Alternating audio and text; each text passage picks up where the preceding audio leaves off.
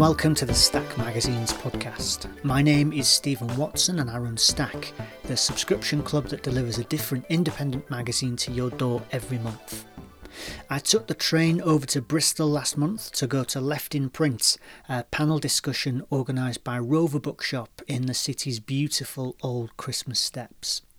The conversation was moderated by Eliz Mizon, strategy lead for the Bristol Cable, and it featured Max Jeffrey, art director of Stir to Action, Erin Mathias, editor of the paper, and Phil Wrigglesworth, editor and art director of Left Cultures. They're all left-leaning publications, and it was fascinating to hear them talking about the challenges and opportunities of combining left-wing politics and print. As you'll hear, there was a fair degree of difference between them. Stir to Action is a worker cooperative dedicated to inspiring change and advocating for a new economy based on social, environmental and economic justice, so it is totally immersed in the left. Whereas the paper is more generally a lifestyle and culture magazine that mixes some left-wing ideas in amongst its funny Welsh stories. I think it made for a great mix and I found the night really inspiring and thought-provoking, so I hope you'll enjoy this panel discussion featuring the Bristol Cable, Stir to Action, the paper and Left Cultures, all organised by Rover Bookshop.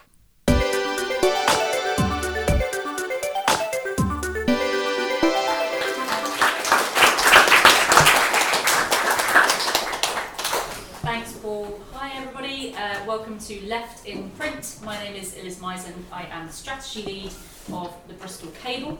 I probably wouldn't be doing my job very well if I didn't say you can also get cables from across the road, but they are free.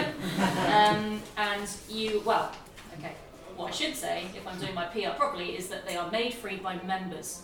Now you may have seen our campaign, which we're running at the moment. We're running a membership campaign. We've got some beautiful billboards around town that say, give Murdoch the finger, give the cable a fiver, which we rather liked. So please do look out for that.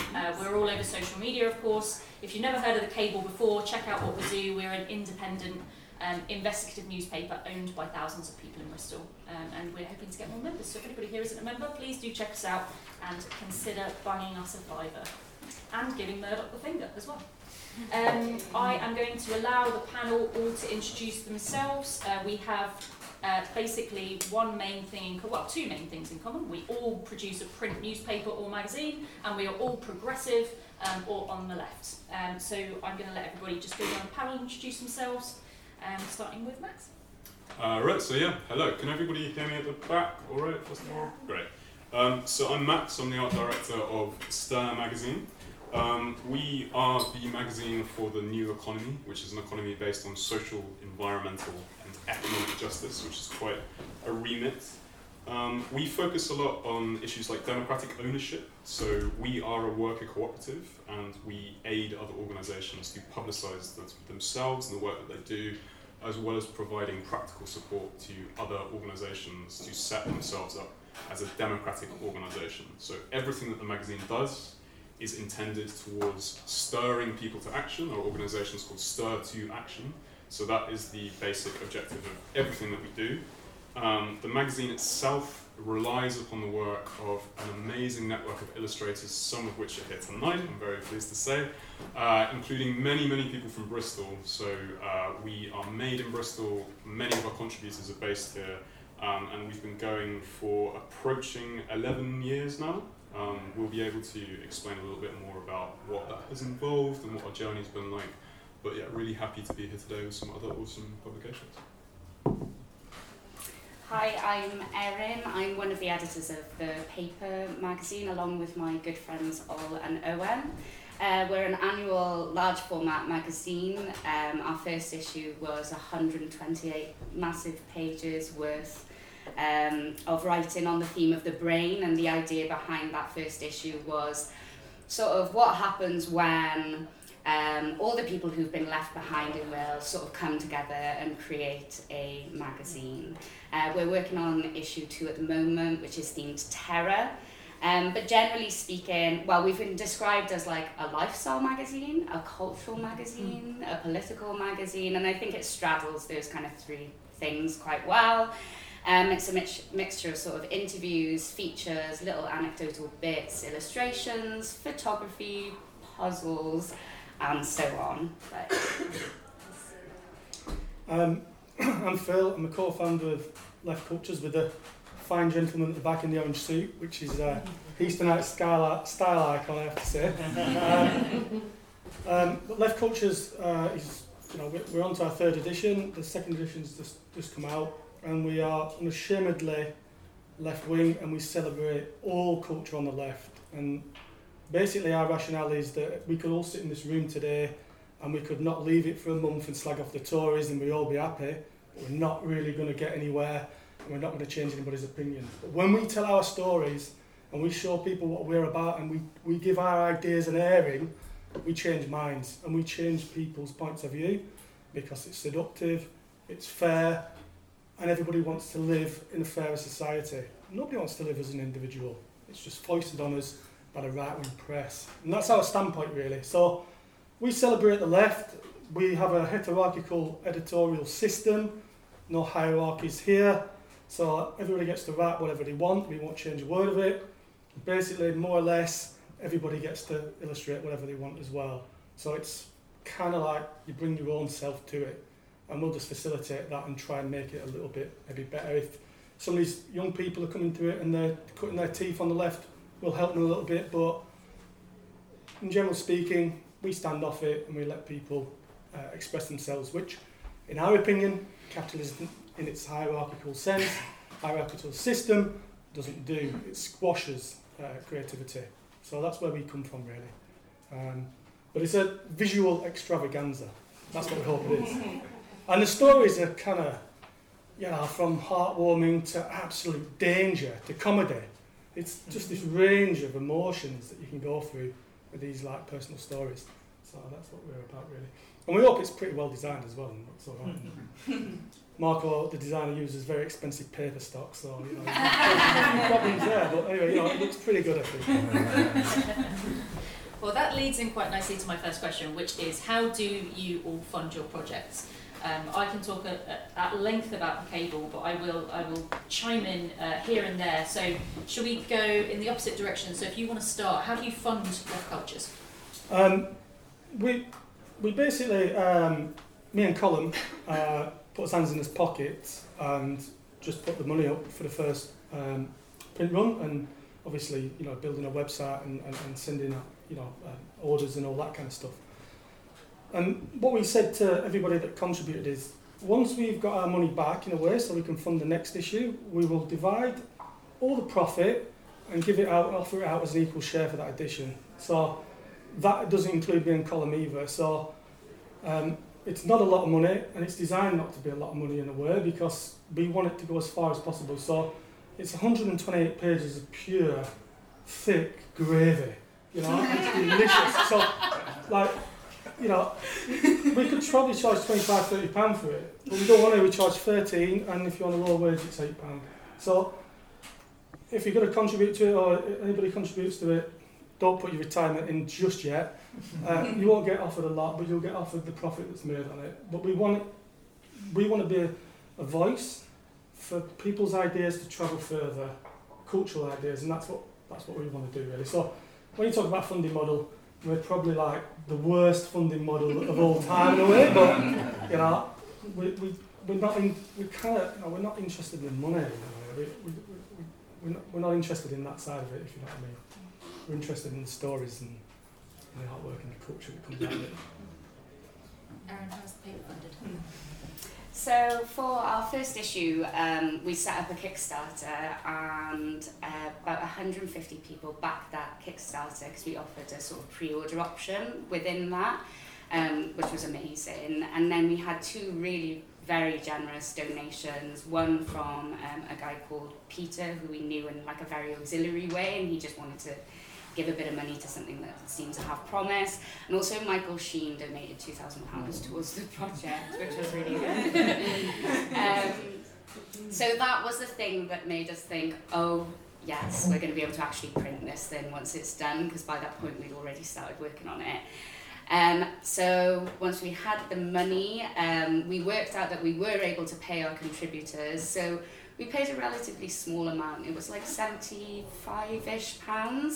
And then, to be completely transparent, some of the friends that contributed to the magazine, they rejected payment. They were just like, we just want to be involved with it anyway. So yeah, that was it for issue 1. At the moment, we're actually applying for funding from the Books Council. We've not put in the application yet, but we're in the process of doing that. And if we can secure that funding, we do hope to pay contributors a more meaty sum for their contributions, because without them, the mag wouldn't be what it is. So, yeah. Next impression. Yeah, so Stir is a little bit more senior than the paper and left cultures. We've been going for 11 years now.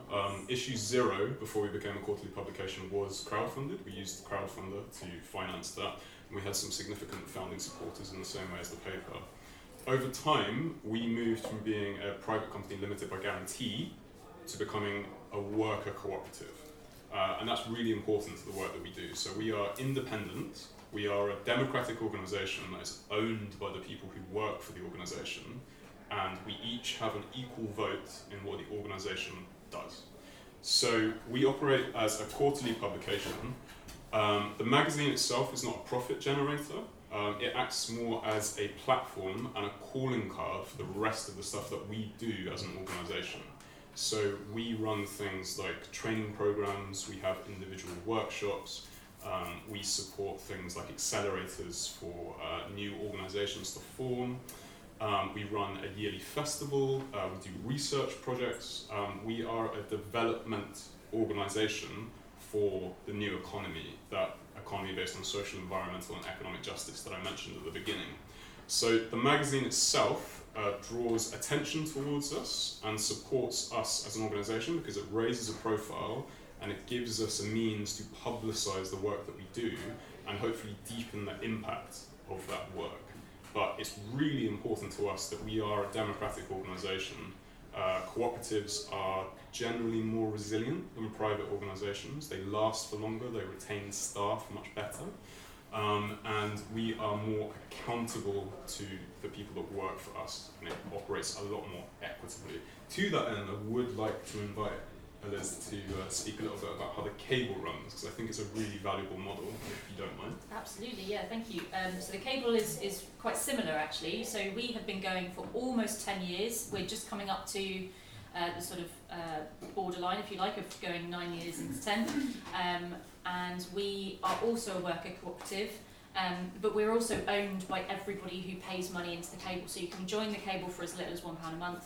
And there are tiers with member benefits, as a lot of newspapers and magazines are doing now, and everybody has a say. So one member, one vote, no matter how much you pay. And we have an AGM, which is actually coming up on the 26th of October, and at the AGM we will ask the members questions. So we might ask, do you want us to do more culture coverage? Do you want us to change our tone of voice? Is it okay if we take this grant from Google? Whatever, there's like big questions that we can ask the people who pay into the magazine, who want to be a part of what we're doing and to be able to kind of guide their local news and local journalism.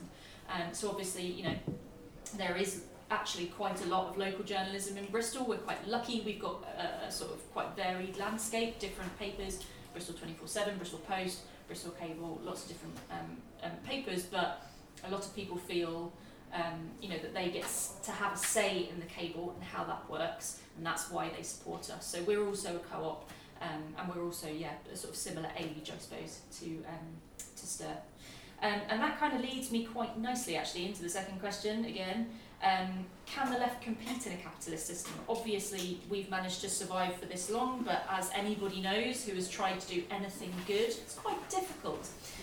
So we are always trying to find new funding, all that kind of thing. So I just would love a reflection from everybody of how do you think the left is able to compete in a capitalist system and survive? Max, you've been around for the longest, Sarah's been around for the longest, so I'll throw that over to you first. I think it is crucial to acknowledge that there is a massive power differential between prestige media and independent organisations like us. I think one of the key differences is that we operate in solidarity with similar publications to ours, so shout out to people like Red Pepper, Co-op News. We act in solidarity, they are our comrades as opposed to our competitors. So we support each other materially by involving each other in conversations, events, these kind of things. We also promote each other. We are a community and we support each other.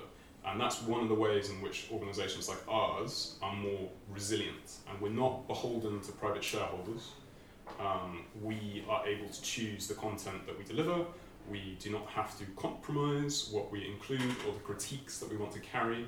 And we wouldn't be able to do what we do if we didn't operate via that model.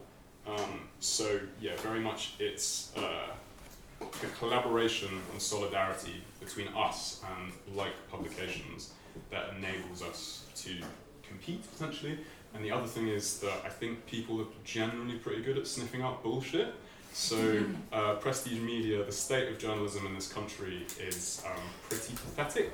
I think we're all pretty aware of the encroachment of corporate interests or just sheer clickbait being put in front of people in those kind of more conventional publications. So I think the fact that we are genuine and people pick up on that is an asset to us. Would either of you like to? I think one of the things that is really obvious is that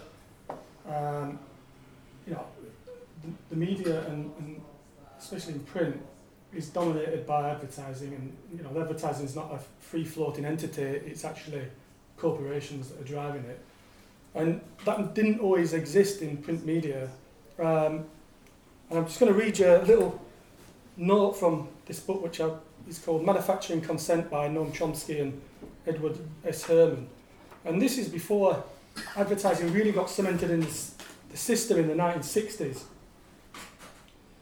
And basically it says, the same force took a heavy toll on post-war World War II social democratic press in Great Britain, with the Daily Herald, News Chronicle and Sunday Citizen, 3 left-wing newspapers, failing to absorb into the establishment systems between 1960 and 1967, despite having a collective average daily readership of 9.3 million people.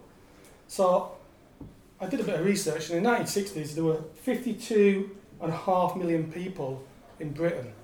So that's 1 in 5 people in Britain were reading a left-wing newspaper between 1960 and 1967. That to me suggests there's a thirst for it. That to me suggests that, has that gone away? I don't know if it has. I just think it's not presented there. But you really get a sense that the gatekeepers of this are advertisers.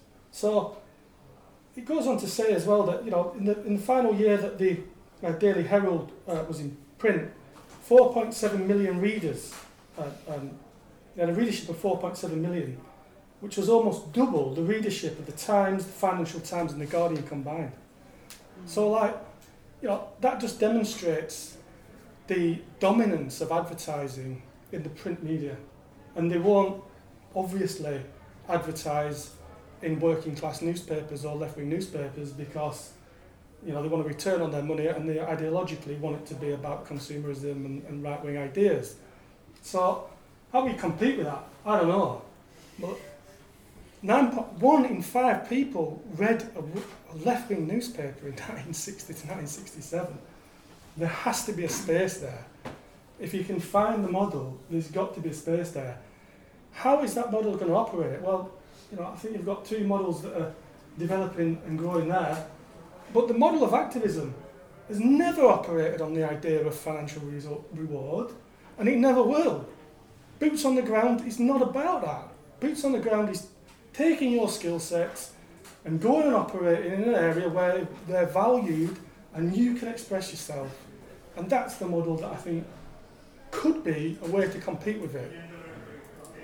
Who's going to do it? Who knows? But 1 in 5 people in Britain, that's including children.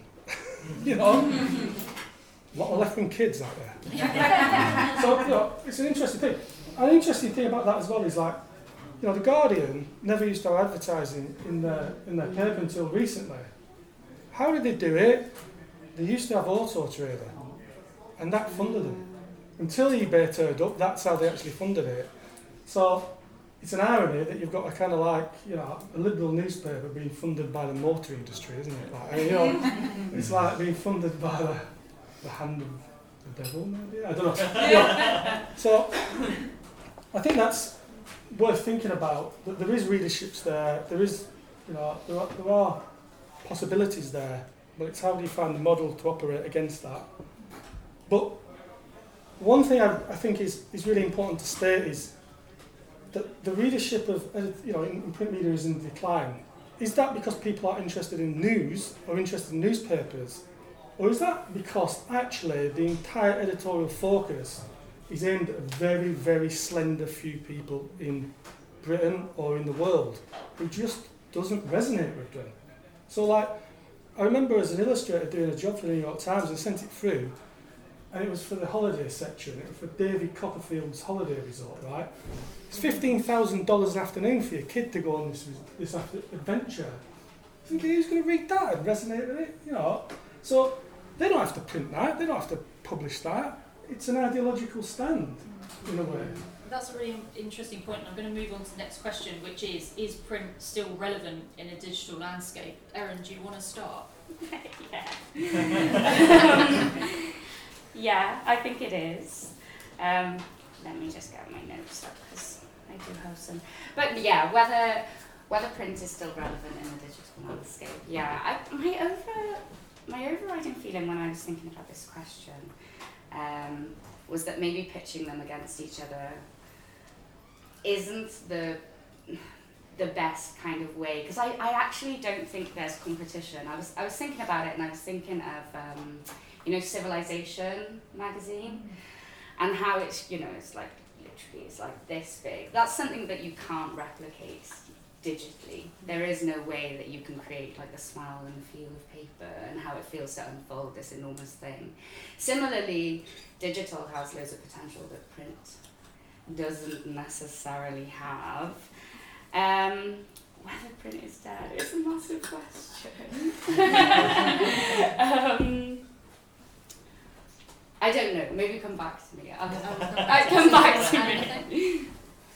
I mean, I would say that when I was studying on my undergrad 10 years ago, we were having the same conversation about is print dead, and you know, we're still here, and like there's amazing places like Rover which stock an incredible selection of independent magazines, and there is an obvious demand for it.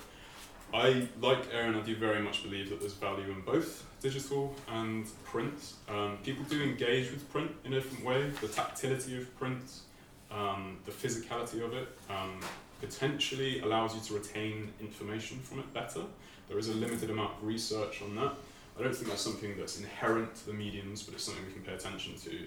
As visual communicators, it allows us to curate the experience of the reader a bit more. We can control the kind of visual narrative that we introduce a lot better. And then there are practical things like if anybody here has tried to wrestle with typography on the web, you'll realise that it's fucking murder. Like, it's just way, way behind anything that we can do in a static visual medium. So if we're paying like attention just to those aspects of it, then print media very much, digital still has a long way to catch up in some aspects. But certainly I think they should act in consort, and we try and do that to an extent. We need to push the digital a bit more to be transparent with you. But yeah, I definitely think that there is a place for print media, and there will continue to be, and it's valued for a good reason. I think one thing that I'll say from the Cable's perspective as well is that we do have a website. We obviously have a print paper, and anybody who is a member that pays more than £5 a month gets that print paper sent to them to their house. And that is actually one of the things that people say is a driver of membership, that they want a print paper sent to their house. People want to get away from their phones. They want to get away from their laptop screens. They don't want this constant draw. A lot of research is coming out now about addiction to phone screens, you know, and all that kind of thing, particularly in young children and teenagers. And I think that there is something that, you know, obviously digital is incredibly convenient and there is a lot of potential there, but I think there is something about having a newspaper, reading it from start to finish, and, you know, and having a kind of less maybe anxious experience in that. And I think that we haven't quite got language for that yet. So I'm really interested to see how and if that develops a kind of, backlash. A bit like vinyl. Everyone likes vinyl again, Let's go back to newspapers. Isn't there like a big environmental pressure on people? I'm a collector. I collected records and magazines for a long time, but is there not that pressure to move away from printed? I mean, I've been a long-term reader of Adbusters, and they turned digital quite successfully, maybe 12 years ago, I don't know. And yeah, it's not the same as having it in your hand, but there's obviously really positive things about it not being printed too. I understand it, and I think that there is an element of going, well, I can feel this in my hands and it's paper, and I know that someone's cut down a tree in order to make this. That said, digital isn't free either. Servers use a huge amount of energy. Obviously, when people were talking about crypto and crypto mining and how much energy that uses, so I think there is a lot more complexity to that argument than maybe most people think. However, I do think that there is something to be said for, particularly let's say if we've got all of the metros that are on the bus, for example, do all of those get read? How many of them go in the bin? So I think that there's definitely a lot to be said for that argument. Does anybody want to add anything to that? I mean, a lot of ad rates are based on the idea of circulation. So it's in a company, a mainstream media's interest to say we print more copies of this magazine.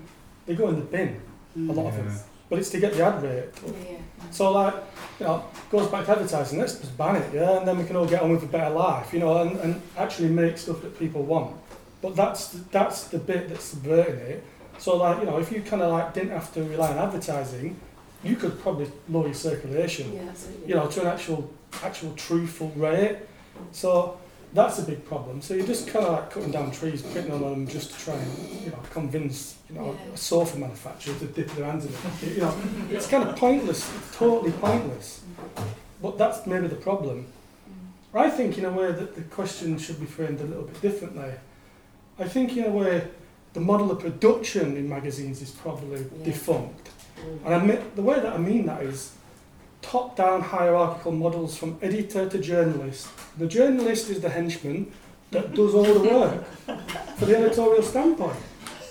And that's the model that operates. So you only get the viewpoint of a billionaire who owns the newspaper who gets his editor, but also you only get very few journalists who are the gatekeepers to content, unless it's Adbusters or those kind of magazines. That's the problem. The gates are too small for bringing through interesting and different ways of telling stories.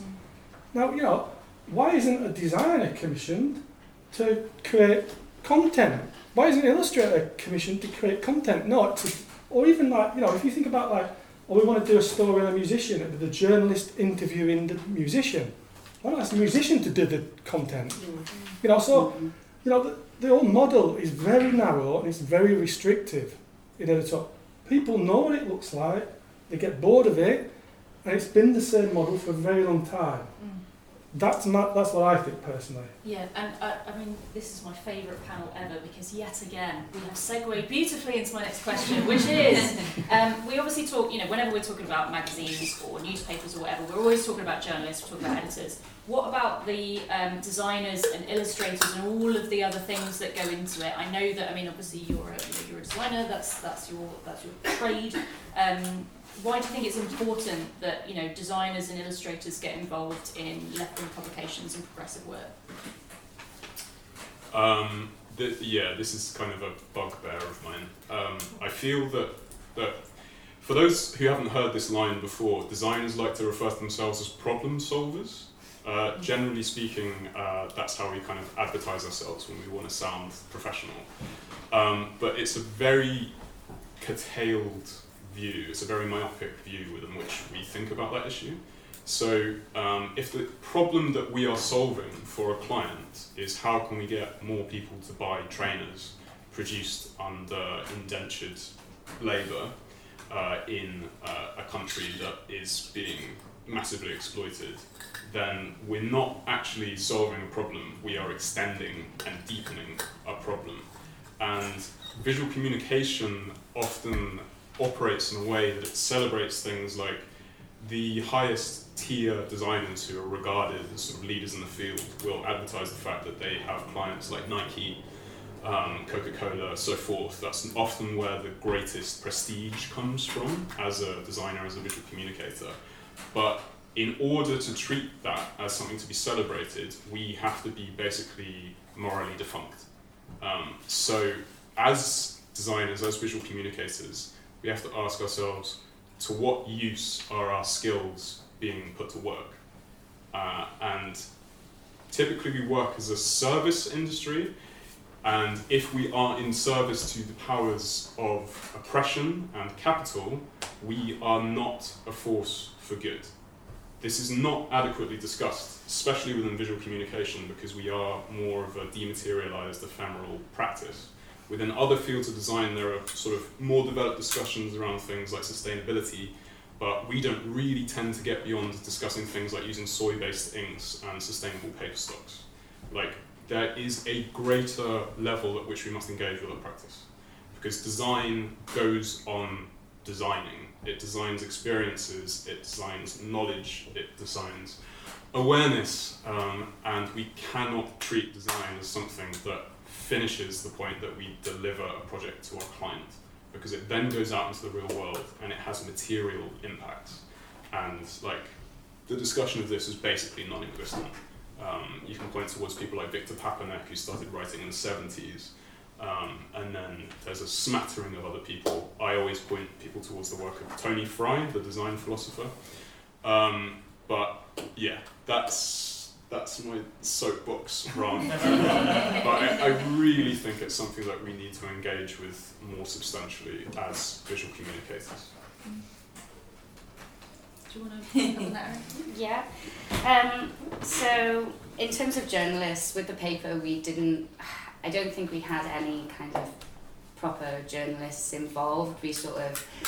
We approached people to collaborate with us or to work with us on the basis that we knew that they maybe like to write a little bit, that their Twitters were really good, which I guess is like why we can't completely throw out the digital, like their Twitters were really funny. Or that they just like talking, like a lot of our friends who just love to talk, we were just like, send us voice notes and we'll transform this into some sort of like written piece. So yeah, it's a journalism-free zone, the paper, basically. In terms of illustrators, like working with illustrators was probably one of the most fun parts of the magazine, because that's what really allowed us to set up these really interesting collaborations between people. So there's this skater called Lazy Lodi who also paints, and he illustrated an interview with a Chinese restaurant owner in the magazine, and it was just like a really beautiful piece. And then one that I'm like so happy about is June Alison Gibbons, who wrote the Pepsi Cola Addict. She's one of the silent twins of Haverfordwest. We reviewed her sort of, it's a book that has cult status, but nobody in Wales really cares or knows about it. We illustrated in sort of comic book style. The illustrator Johnny Wise drew it. For the first time, her novel was illustrated in comic book style. We managed to get the magazine to June Gibbons, and she gave feedback on the illustrations and just said it was so amazing to see her lovely characters be brought back to life again after like 40 years. So yeah, there is massive potential in, I think. But for us, it was like, it allowed us to create this like larger community as part of the paper, and piecing these people together was just part of what made it so rich and fruitful. For us with the paper, design is all done in-house, so we don't actually work with any other designers at the moment, but we are looking to do that in the future a bit. Well, your designer is, He's kind of good. When you described the paper, you said, I made this project with, your colleague as an editor and the designer. You put the designer on a par with the editorial, the editor. Yeah. Well, it's so important for the voice. That in normal media, the designer would be kind of like in the, down the hierarchical list. So it is model breaking in those kind of senses. Like. Yeah, I think if the design wasn't as it was, the magazine's sense of irony wouldn't work at all. Basically, it carries the whole magazine, and it carries the voice of the magazine for sure. But I mean, like, I kind of think of it a little bit like this in a way, with illustration design and journalism and all that kind of stuff. Nobody probably goes to university to spend 3 years and get skilled up to go and sell more bottles of milk. Right? Nobody comes to it from that. People come because they've got stories to tell and they've got passions about subjects and whatnot. Where does it get lost a little bit? You know, where does it get to the point where it's okay to go and do this and do that? And no one's, you know, I don't think it's right for us to judge what people decide to use their skills doing to make a living in a way. That's up to them. But I think we could say to people, if you say you're interested in this subject or sustainability or you know, or feminism or whatever that might be, go and contribute your skills to it. You know, because that's the only way you're going to push it forward. You know, it doesn't have to be boots on the ground, direct action, but you know, culture has a really massive impact. You know, and a really good example of this is that, you know, Robert Tressel's book, The Ragged Trousers Philanthropist, was used to help create the welfare state. So a piece of fiction was in the room with the cabinet ministers building what we take pride in today, right? So, you know, that's a piece of culture, it's a piece of creativity. So it has, you know, it has an impact. And if we come to the table with our skills, instead of, you know, kind of lending our skill sets all the time and then walking away, we offset them and balance them, well, you know, it's, you know, I have a great belief that illustration has a great power, and so does design. So I think we have a moral duty if we're interested in that. Contribute. But, you know, kind of like, they're weapons, aren't they? You know, they're weapons for good, like. Absolutely. I think, you know, we talked about that before the event as well, about, you know, why not just leave it to frontline activism. Do you guys want to, is there anything that you'd like to share particularly about your publications? And the next question I was going to ask as well was, why do you feel it's important that your projects give voice to underrepresented voices? Erin, do you want to go for the paper first? Yeah, the first question, why not leave it to frontline activism? So I think the benefit of something like a magazine is that it is a collection of different stories, different narratives, different voices, different contributors. And the idea behind a mag is that you kind of flick through it, you take in all the design, the illustrations, and then you kind of revisit the bits that stick out to you. Whereas if you've got a protest down the road and it's just about this one issue, you're already sort of alongside people who already agree with kind of everything that you believe in. You're there for the same kind of reason. Whereas, I mean, it's a really simple point to make, I guess, but you have way more opportunity to mash in a load more variety so that hopefully you can hook somebody in with this one piece, which then sort of prompts this kind of interest that keeps going. And that's just down to the format of a mag, isn't it? And being able to just choose what you like from there. Whereas, yeah. I think it's got a soft power. Yeah. Yeah, it's more of a soft power. You know, it's kind of, you know, direct action, it's in your face and you know what's happening, and then, you know, but when you're reading an article or you're kind of looking at an image, it takes time to resonate and goes through your little grey cells in its own time and that, doesn't it? You know, and like, you know, you read a book or you read, you know, you hear a piece of music, it stays with you forever, like, and it resonates. So if it's on the left, that's going to stick, more chance of sticking. But it might take 5 to 10 years to ferment or whatever. But it's, you know, so that's why I kind of describe it as a soft power. That it's a longer time, but that's why it's really important. I think what you're doing is really important. It's giving voice to, you know, underrepresented ideas and creativity in Wales. It's a great idea. Yeah. And what's great is that, you know, people in the magazine industry or the independent magazine industry have really taken to it.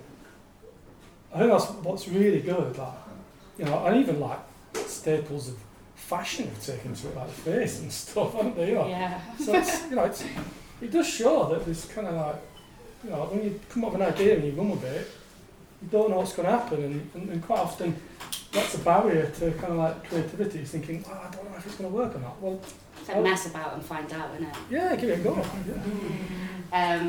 Yeah. No, sorry. Well, yeah, I come from a background of community activism, as does the rest of our team, and we're all still involved in frontline activism. I've been doing it for a long time, just coincidentally, because I was able to get involved at a very young age. So I was able to quite quickly realise that the majority, like 90% of activism, is actually the really boring stuff that is not sexy at all. Like sitting in lobbying council meetings, like combating people who are trying to obfuscate the work that we do, combating messaging, coming up with strategy, working out how we're going to fund ourselves, all of these kind of things. So the kind of stuff that we do with the magazine represents activists, because one of the inherent issues with doing activism is that you just don't have the time, the skills, or the energy necessarily to publicise yourself and to be able to create networks where you can collaborate and strengthen the work that you do. So the whole magazine has emerged out of realising that need, and we aim to provide a platform whereby people can discover what people are doing in other areas and then collaborate and get active. It's so often the case that you can be in a non-for-profit, socially oriented organisation, and there'll be another organisation that will be your neighbour operating in the same town, but you're completely unaware of them because there is not the structure there. You don't have the places to meet up. You don't have a kind of ongoing discussion. You don't have something that is publicising the work that you do. So I believe that's a really important role that we can play because they've got more important things to do and concern themselves with, especially people working in frontline services who have been up against the wall for like increasingly so over the duration of the last 12, 13 years, I guess. And beyond that, of course. I kind of think in a way sometimes, it's kind of like being not brave enough to kind of go, okay, yeah, I want to say this, like, I think this, but I don't feel brave enough to say it. And you do get like, creatives who do that, and they're really successful anyway. Like Craig Oldham, from Designer Republic in Sheffield, you don't have to spend 2 minutes with him before he's absolutely slating the Tories. And he must do that in client meetings immediately. Well, they don't walk away from the table, So, he makes, really left-wing books and whatnot, so they know what they're getting into. So I think, as a community of creatives, a broad community of creatives, I think we can be a bit braver about saying what we're about. And I'm not saying everybody's on the left, but if you are, say it. Make some work about it. I think it's important to realise the power of it. And to be honest with you, it'll be the most exciting job you've probably done, and you'll feel really rewarded from it, just because you'll have some satisfaction. When your kind of like creative director tells you you've sold more dog biscuits this week, you're probably going to go home and think, fucking hell, my life's terrible. So, I wish I were doing something creatively interesting. So, we have the best briefs and we get the best work, we have the best cultures, I think, But I'm biased, obviously. It could be worse. Dogs are quite cute. We're talking about making things happen, right? So I know that impact has become a bit of a buzzword nowadays. But anybody who's trying to do anything good and get funding and all that kind of stuff, this is always going to come up. So I'm really interested to find out how you guys measure impact. What does that mean when you talk about it at work? Max, do you want to go first? As I mentioned, as a wider organisation, the organisation Stir to Action that accompanies Stir magazine, we run a lot of in-person events and we run campaigns. Our focus is on getting people in the room, getting them trained up, getting them skilled up, increasing knowledge around issues that we care about. So that is the main impact that we focus on, and the magazine is what allows us to do things like run a yearly festival where we gather people in one place who don't otherwise have a point of meeting together and being able to have face-to-face discussions. And then we run workshops on a whole host of different issues. We coordinate a network of people. So really for us it is that practical aspect, is reaching that point of supporting action, supporting activism, and that's the main point of impact. And on the occasion when somebody says to us that it was via the magazine that they first got involved in this stuff, that is amazing, and that's really heartening. Yeah. Erin, what about the paper? So we don't have any sort of formal ways of measuring impact, and we didn't really have a proper definition of what impact meant to us, but we were chatting about it on the way down. Yeah. And we were thinking about, how have we measured our impact? What does it mean? And we sort of split it off into sort of within Wales and outside of Wales.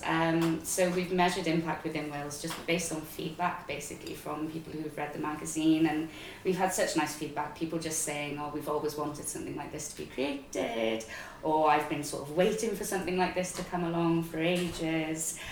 So it's sort of, within a Welsh context, it's been about sort of enthusing people again about the culture, so even though everything is totally shit, it's kind of good as well.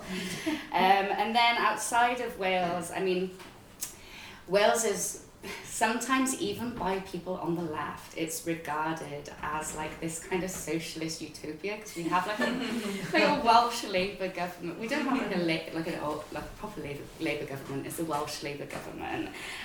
So I do feel, and I do hope, that we have added a bit more like nuance to the sort of the conversation about sort of British politics and how it isn't necessarily the same across every country in Britain. So within Wales, impact has been to do with enthusing people.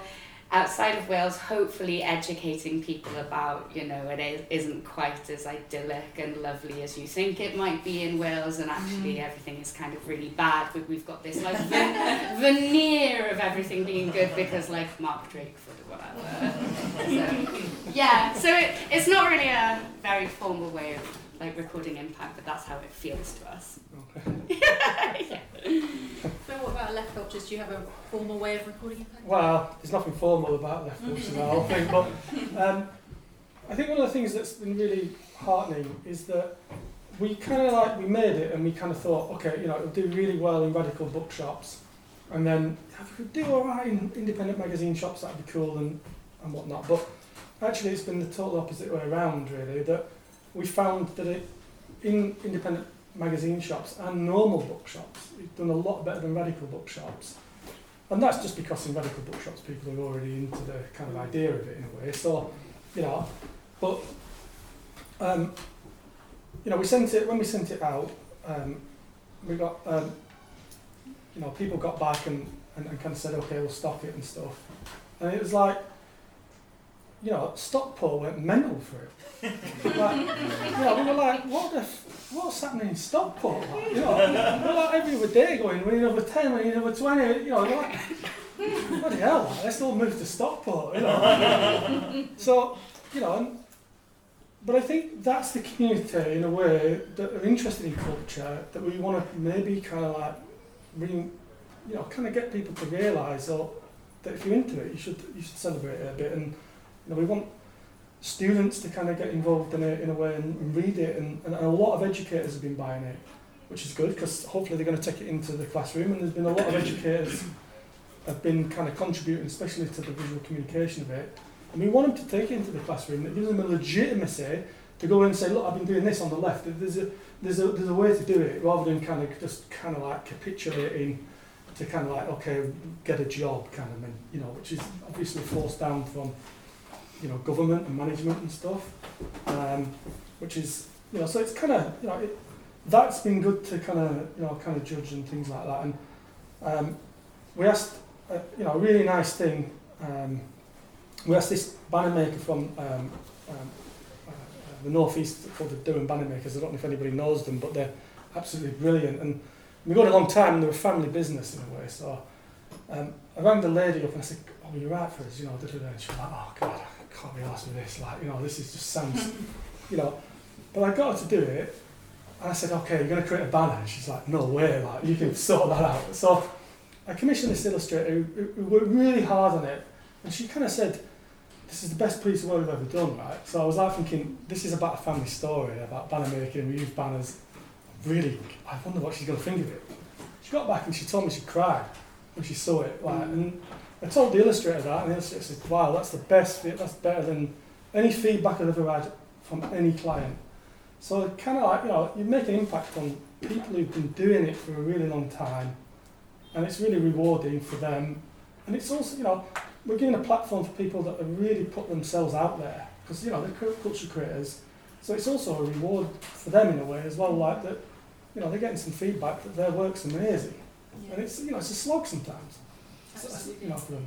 So impact on many fronts and stuff, but we'd still like to get in more areas. We've just picked up a bookshop in Bucharest, which is great. We've got a bookshop a mag shop in Toronto that's interested. We've just picked up a stockist in Portland. So we're getting it into different areas. So that's really good that other countries are seeing value in it as well. And Amsterdam are going a bit bonkers for it, so that's quite nice. With their election coming up and everything. Absolutely. I'm going to ask you guys a final question, but I then am going to throw it out to the floor. So please do get your questions ready. I want to see lots of hands shoot up. I used to be a teacher, so if your hands don't shoot up, I will pick on you. You were just talking about, my question is basically, what do you find, we talked a lot about why we do what we do, and we've talked a lot about how difficult it can be, particularly with things like funding and trying to measure impact and all this kind of stuff. But you've been talking about, how rewarding that story was. What do you find most rewarding? And we'll go this direction. Okay, I just think, what it's done for both myself and Colin, I'm speaking for Colin here, so he might not agree with me, I don't know, but is actually finding people and broadening our understanding and, kind of range of culture and creativity that is out there being, made and researched and brought to light. And that's been so rewarding to kind of discover these kind of brilliant people out there. I'll find somebody, I'll go, come on, check this out, and it's like, I can't believe this exists, and then vice versa, and Colin's just got a story in from an Iranian architect talking about communist architecture and communist architects, from, the revolution in Iran, and you're like, wow, what a story, so it's kind of, finding these things out is just really rewarding, and seeing it come together visually as well, I think, because we're both visual communicators. So that's probably our most rewarding bit, I think. I would say overall it's probably just the relationships that we've made with people during the process. So people like Ian Bone or June Gibbons, as I mentioned earlier. But as much as that, it's relationships with the contributors. It's started to create some sort of community. We do things like, we did a big launch party, we're looking at doing a weekly sort of pub event kind of thing to just sustain this sort of community of creatives and grow it, ideally. I think that's probably the nicest thing. Next. I think echoing what Phil said, it's really nice to be able to allow the maximum amount of creative freedom for the people that we work with. Illustrators are central to what we do, to our identity, and how we articulate the messages that we're trying to put across. So being able to engage with the creative disciplines that we care about in a meaningful way is, I think, the greatest reward, as pretentious as that may sound. But also, if you're working in these kind of areas, if you're working in writing or design or illustration or whatever, if you're not doing it with some kind of purpose in mind, what's the fucking point? So, yeah, that's the greatest reward. I'll just finish as well. It's we're commissioned for the second edition. This really amazing printmaker, and we say to people we commission, it's you make what you want, or whatever. He came back with a jacket. He was like, I said, do you want to model it? He said, yeah. Right. He's a kind of middle-aged guy, so he took on the role, and instead of being not forced, but a usual commission would be like, we want this way of working. He came back with a jacket, and he ended up being a model. That's a brilliant format to kind of work in, isn't it? Because creativity is not a static thing, and it's not like a production line of just coming up with the same stuff. And there is a kind of journey there that you want to experiment with and stuff. And day-to-day creativity or making a living from it doesn't enable you to do, which you get. Yeah, I would agree with that. That's totally creative collaboration, so not really coming at somebody with an idea of what you want them to do, but just allowing that complete freedom. I think, that's been super important. You get surprised. And you get such good stuff. Sometimes it doesn't work, you just say, oh well, that's okay, it goes in as well. you know, and you have to live by that, if you know what I mean. And you know, so but that's really kind of interesting, I think. Thank you. All right, any questions from the audience? This is where we become really unstuck. If we haven't become unstuck already, that's the thing. Like, It's going to be the first brave person. Yes. I'm a recent graduate. I did interior design and architecture. However, I resonate completely with what you're saying. Like, why would you potentially put a design out that doesn't morally stick with what you feel like? And as a designer, sustainability is fully in the footprint of how I'm going to move forward. I guess my question is, like, how do you then work with these up and coming potential creators to then give them a voice? Or is that, like, is it a network of you being there and then we come to you? Or So are you saying, like, how you might get involved with something like this? Is that right? Yeah. Does anybody want to particularly take that? If you're starting out, you know, you're more likely going to have to approach people. Now, you know, some people might not get back, some people are too busy. You know, it happens for when, you know, I ask people, reach out and say, oh, would you like to write a story or whatever, you know. People won't get back or whatever, and that you can't take it personally in a way that people might not be in the right space, they might actually miss it, they might not want to do it, and you've got to accept that or whatever. But also, you know, when, for example, illustrators contact me or to work, they might not be ready at all, you know, but like I won't kind of like slam them down or whatever, you know, like I'm trying to reach back and say, you know, thanks for showing us your work and da-da-da-da, because it's a brave thing and everybody's got to start. But you know, you will learn by doing it in a way, and it's learning how to communicate with people, and you know, the thing that's interesting is that somebody might really not like it, and somebody might really resonate with it. But unless you put it in front of somebody, you'll never know, if you know what I mean. So I always thought, like, as an illustrator, let the person or the client or whoever it is make the judgment they don't want it. So that's what I always thought, like. So, you know, I don't know if that answers your question, but Put yourself out there, basically. but you know, there are, you know, not everybody's ready at a certain point either, so you've got to kind of go through a journey, and if you don't get quite the response you want, you might need to develop it further and things like that. But there's no point in kind of going, oh, it's not working.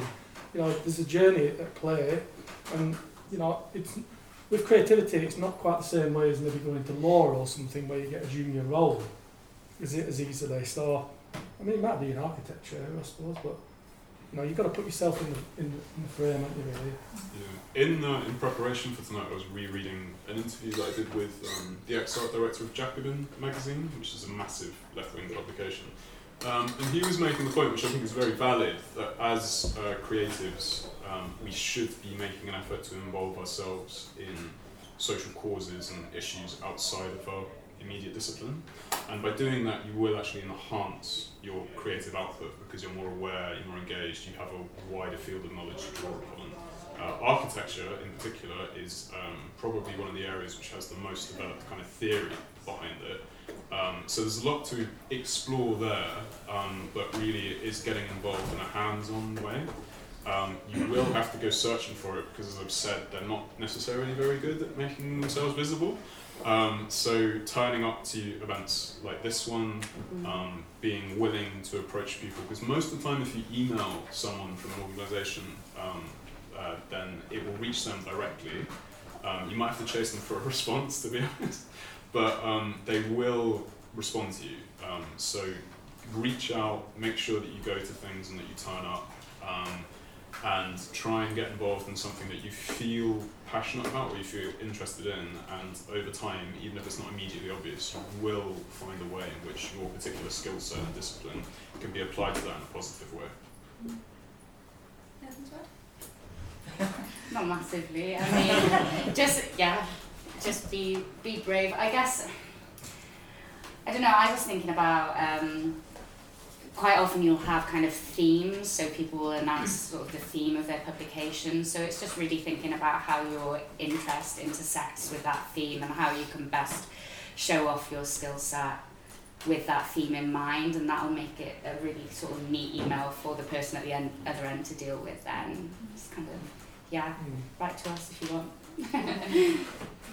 Any other questions? My question's for Erin from the paper. I'm from South Wales myself, and I love how regional it is. Like, just the way it's written and the content of it is just amazing. How have you found the response from the UK to be? Have they sort of, I don't know, been invested in that, what you've been writing about? Yeah, it's been quite, not surprising necessarily, but it has been quite interesting that a lot of the feedback from outside of Wales has been like, it's so Welsh, it's so funny and it's so Welsh. And I'm like, how do you know? How do you know what that is? So like, it seems like we've managed to create some sort of sense of Welshness. So we never sort of set out to do that, but it seems we've taken loads of sort of varied voices. Oh my god, I think that's my phone. That's my alarm. I'm so sorry. What was the question? How did we do it? I've sort of forgotten, but Oh no, outside. outside Wales. What's the reaction been? Yeah, the reaction has been really, really good. Like surprisingly good as well. We've had great feedback on the design, the sort of humour, but we've also had like really emotional reactions to certain pieces. So our friend Ross wrote about how difficult it was for him to get a diagnosis and how difficult it was for him to even get a doctor's appointment actually in order to get that diagnosis. And then somebody else who had received that same diagnosis got back in touch and just said, you know, this was I could have written this myself, kind of thing. And that was somebody who isn't from Merthyr, from somewhere completely different. But that situation is clearly relatable. But I just love the way the article's written as well, with the slang and the words that were used were very Welsh within that. So it's quite nice to have like a nuanced view of Wales rather than be about the nation, but about the different parts of Wales as well. Yeah, we've got quite a hefty little style guide on the go at the moment. So yeah, it's quite an anal style guide. But we had like really weird. We made some weird editorial choices or copy editing choices. So for example, this might be a bit boring, but when we were copy editing and proofing right at the end, we were like, what's the difference between a round and round? And why do Welsh people like go round? Like they don't go around things. So we sort of read every article in the accent of the person that had written it, and obviously that varied depending on where in Wales they were from. And we basically decided if they sound like they say round, we just cut the A off the start and we don't put the apostrophe and we leave it as round. So we've like milked these inconsistencies, but sort of done it in quite a self-aware way, I think. But yeah. Can I ask one more question? I love how big the paper is. Is the next issue going to be bigger or? Undecided, I think. We're thinking we might do a tiny but really thick. The next issue is Terror, so it's going to be probably much more like lo-fi and sort of maybe scammy, a bit scammy. Okay. But yeah, we'll see. It'll fall apart in your hands. Like somebody with a hand up at the back, is that right? We're just scratching. Sorry. Yeah, go ahead. My question was also for Erin. It was to do with the Paper Mag Wales. I'm obviously from England. Yeah. But do you have like contributors outside of Wales? I lived in Pembroke once. Oh, did you? I'm from Pembrokeshire. Oh, are you? Yeah, not that big. Cool. But we do. Yeah. Some of them are based beyond Wales, and for the next issue as well, we are going to try and look a little bit more outwardly. So it was a little bit inward the first issue because the theme was the brain, but for the next issue, we are going to try and have a bit more of an internationalist, sort of, outward looking. But yeah, like people from not Wales are not banned from writing for the paper. Nice. How would you go about like applying? As well? Is it like open or? Yeah, so we're going to we sort of announced the theme of the next one, but we're going to officially announce it, and we'll have all the details about how to pitch. But yeah, you can email us anytime anyway, and we've got some little leaflets we can give you. Nice. As well, yeah. Email us whatever really, if you've got an idea, DM us, anything. Cool. Yeah. Thank you. Right. People are getting jobs in the room. This is awesome. Other questions? Yeah. I've got a question, I guess, to all of you. I guess as like a creative or a creator, either a writer or an illustrator, some of us do sort of participate in creating work for very capitalist organisations. I know this was touched on a bit, but I guess what advice would you give to people that really want to engage with that progressive left-wing type of work, but I guess that feel that maybe they can't because they create work for people that don't engage with that? Does that make sense? Sorry. I want to just say I don't think that it excludes you from Yeah. working No. for anyone progressive. And if anybody tells you that it does, it's probably just because they're an arsehole. So I feel like that's a really important thing to say, is that if you're feeling like, oh, I can't engage with that group of people because I've done this thing, I think maybe just take that with a pinch of salt. That's all I'll say. Anybody else want to add to that? I don't think there's anything that stops you from, like you're doing a job anyway, Yeah. So everybody has to make a living, and it's up to you how you want to make a living. But I don't think there's anybody that says that, oh no, you've done this, so that's out of the equation. There's we've got life is a long time, and a political journey and education comes at different people at different paths and different timelines and stuff. So kind of writing people off. We had a story in the first edition by Boff Wally. His first words were, when I was a teenager, I was a racist. So if it had been written off, then you've got all that culture kind of down a pan, haven't you? That he's made a massive contribution. It's a great story as well, It's also not linear, it's like... I'd say it's a great story about becoming not a racist. It's an important point. It's also not linear, right? You will sometimes work for things that you don't necessarily want to work for because you need to pay the rent. That's product of... Yeah, exactly. That's a product of being in a capitalist system. Right. Anybody want to say anything more before we go to another question? Just that I think a big motivator for creative work is having had to have done shit jobs that you didn't want to do, and yeah, I definitely have. So just as a little story, I once got a call from the Daily Mail, right, and they said, "Will you do an illustration for us?" And I said, "What is it?" And they said, "The brief is this." And they said, "Look, if you want to do it, just remember who reads this newspaper. Don't do anything interesting or clever." I thought, wow. I mean, even they all realise it. I didn't do it, by the way. Yeah, I do think it's important to note that the skills that you deploy towards a commercial client and the way that all of those techniques are very refined, those are incredibly valuable to apply to social causes. But the main arena in which you're going to be able to develop those and using sort of the latest kind of research and approaches is going to be within a commercial arena. So you can take that and develop it and then apply it to these smaller scale organisations that are socially oriented. The other thing that I think is important to note is that senior established designers with a career behind them tend to kind of foist the responsibility onto young creatives at the start of their creative journey, and that's not correct. It shouldn't be that way. If anything, it should be the reverse, because it's hard enough trying to make any kind of living or earn any money from clients when you're early on in your career. So if you're at that stage, don't sweat it so much if you can't be on the front line involving yourself with this stuff. Do what you can when you can, but really it's those established people who have a whole portfolio behind them are the ones that really need to answer to that responsibility. And if you wanted to, you could do what Joe McGee did when he got some work for the Telegraph about 20 years ago.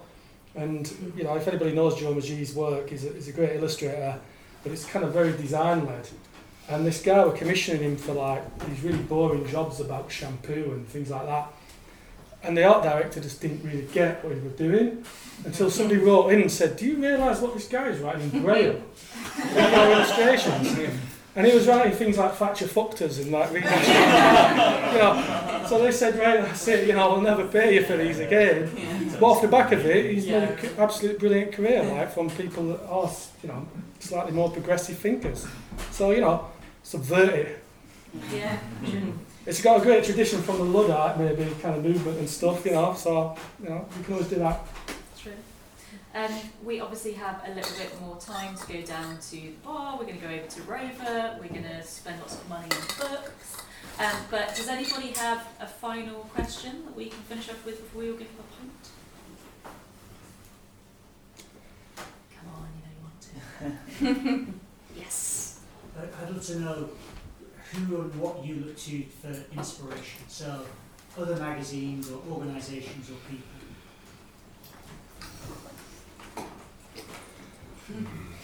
That's an ongoing thing. I mean, I came across a really amazing documentary the other day called To Hell with Culture, which is talking about Herbert Reed. I think he's really an interesting figure who talks about culture and capitalism being a complete dead end. So you're kind of finding interesting people talking about interesting things all the time. I also came across a radical educator from Brazil recently called Paulo Ferreira, who talks about education being a tool to either integrate young people into the existing system or to free them through critical thinking to go and transform the world. So they're coming out of ideas that you can all learn from. So, there's people out there that are talking about stuff that is quite inspiring, I think. And, we've got people who was on our shows, like, Mark Fisher, who said, you pull back, any cut in the grey curtain allows a little bit of light through and anything's possible again. And that's what left culture does. That's what left in print does. That they're ideas that don't get aired. They're not in the mainstream, but when people read them, listen to them, they resonate with them because they're great ideas. So it's important, I think. But, actually, from a visual communication point of view, I think Rodchenko made an amazing publication called Soviet Living, which was a totally collaged magazine from start to finish, which was a beautiful object and a beautiful piece of work, but I don't know, from all over the place, I guess. So in terms of magazines, it's like a running joke that I'm the editor of the paper that just doesn't read magazines. But I do read a bit of magazines, and I would say they're one of the most exciting magazines, I think, but I don't know a massive amount, is Buffalo. I love Buffalo Mag and how they particularly style their magazines, so how every issue kind of looks completely different. So there'll be a hardback issue and then kind of whatever. I think that's really fun. I know Nuts is coming out soon, Richard Turley's thing, which looks really exciting. But yeah, I don't know. But we also take loads of inspiration from Take a Break and Chat magazine and just that kind of, what would you call that? Not tabloid mags, but kind of lifestyle magazines and things like that. So we take sort of inspiration in terms of content and style from almost contrasting sides of the scale, sort of popular versus non, and then fuse them together to make the magazine. So, yeah, we take a lot of inspiration from the tradition of political education that exists on the left, and particularly within the UK has kind of been forgotten about. Workers, it was very much an integral part of the approach of the left that workers in factory and organisation would have study groups, would have reading groups, political education amongst themselves. That has essentially disappeared in the UK, with the downturn of union membership and all of those kind of things. So paying attention to that kind of legacy is a big thing for us. There's a lot more we can do in that area, but we like to look towards that. And then also just we have incredible people contributing to us, incredible projects, doing amazing work, and just when you're working in support of those people, it really lights a fire under you. So that is the main motivation, I would say. The people that are coming up for me are Gary Young as a journalist, and I'm also a big documentary nerd, so the Yes Men. If you haven't seen the Yes Men's documentaries, you're missing out. Go and watch them. They're all free online. It's fine. All right, so we're going to end by letting everybody plug what they're doing at the moment. Guys, where can we find your magazines other than obviously over the road? And do you have anything that you want to share? What should we go look at? How can we find you, etc.? Well, you can find Left Cultures in Rover, but we're working on the 3rd edition and we've got kind of some quite amazing people signed up already. But we are looking for contributors. If you do culture create on the left, we are interested in stories. And that's from people starting out as well, not just big hitters. So we are looking for interesting stories. That's what that's what floats us really. But but go and have a look at it and see what you think, and kind of be inspired by it. The Yes Men are in the 1st edition as well, so so there's some amazing culture being spoken about, and I think it's kind of like a hopefully a broad political education really, of culture. Best place for you probably to follow us if you're on Instagram. We're quite active on Instagram, but we do have a big cartel if you want to buy the magazine online. We're stocked in Bristol, Cardiff, London and New York, which is not that but we are looking to get stocked more widely soon, and we are going to have a website soon as well, which will list all the stockists and you'll be able to buy directly off there. We're taking pictures very soon for issue 2, which is going to be themed terror, and it's a really broad take on the theme of terror. So terrorific, terrier, you can break the word down, do whatever you want with it. So get in touch with us, basically.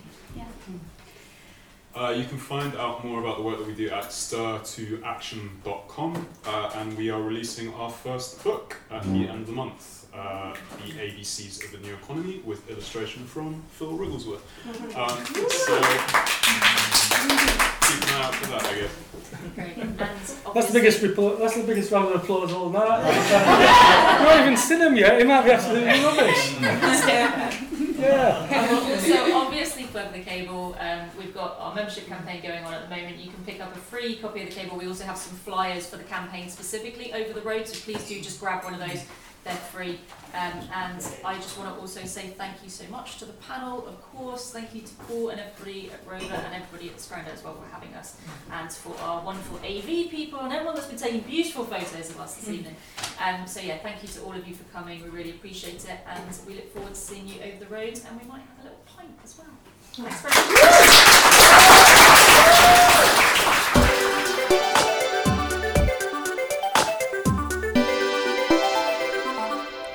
Okay, that's all for this week. I would like to say thanks very much to Phil at Left Cultures for letting me know about the event, and thanks to all the speakers and the team at Rover for letting me record the conversation for this podcast. And now I'm hoping I can ask you for a favour. If you get our email newsletter, you might already know that all this month we're asking for help spreading the word about Stack. There's a long post on the Stack blog giving more information, but the short version is that social media used to play a big part in helping us to promote what we do, but these days it's become more unpredictable and less effective. So we're trying to go direct to people like you who know what we do, and we're asking you to spread the word about Stack. So if you enjoy listening to these podcasts, please have a think about whether there's anyone you know who might also like them, or even better, if you know somebody who might enjoy our monthly magazine deliveries, point them to our Refer a Friend page, and when they subscribe, we'll send you a free magazine to say thanks. That's at stackmagazines.com/refer-a-friend. So stackmagazines.com/refer-a-friend. It is really quick and easy to sign up, and of course, as with all of our subscriptions, you can cancel anytime with no risk and no commitments. Thank you very much for whatever support you can lend us, and we'll be back with the next episode of the Stack podcast in a couple of weeks.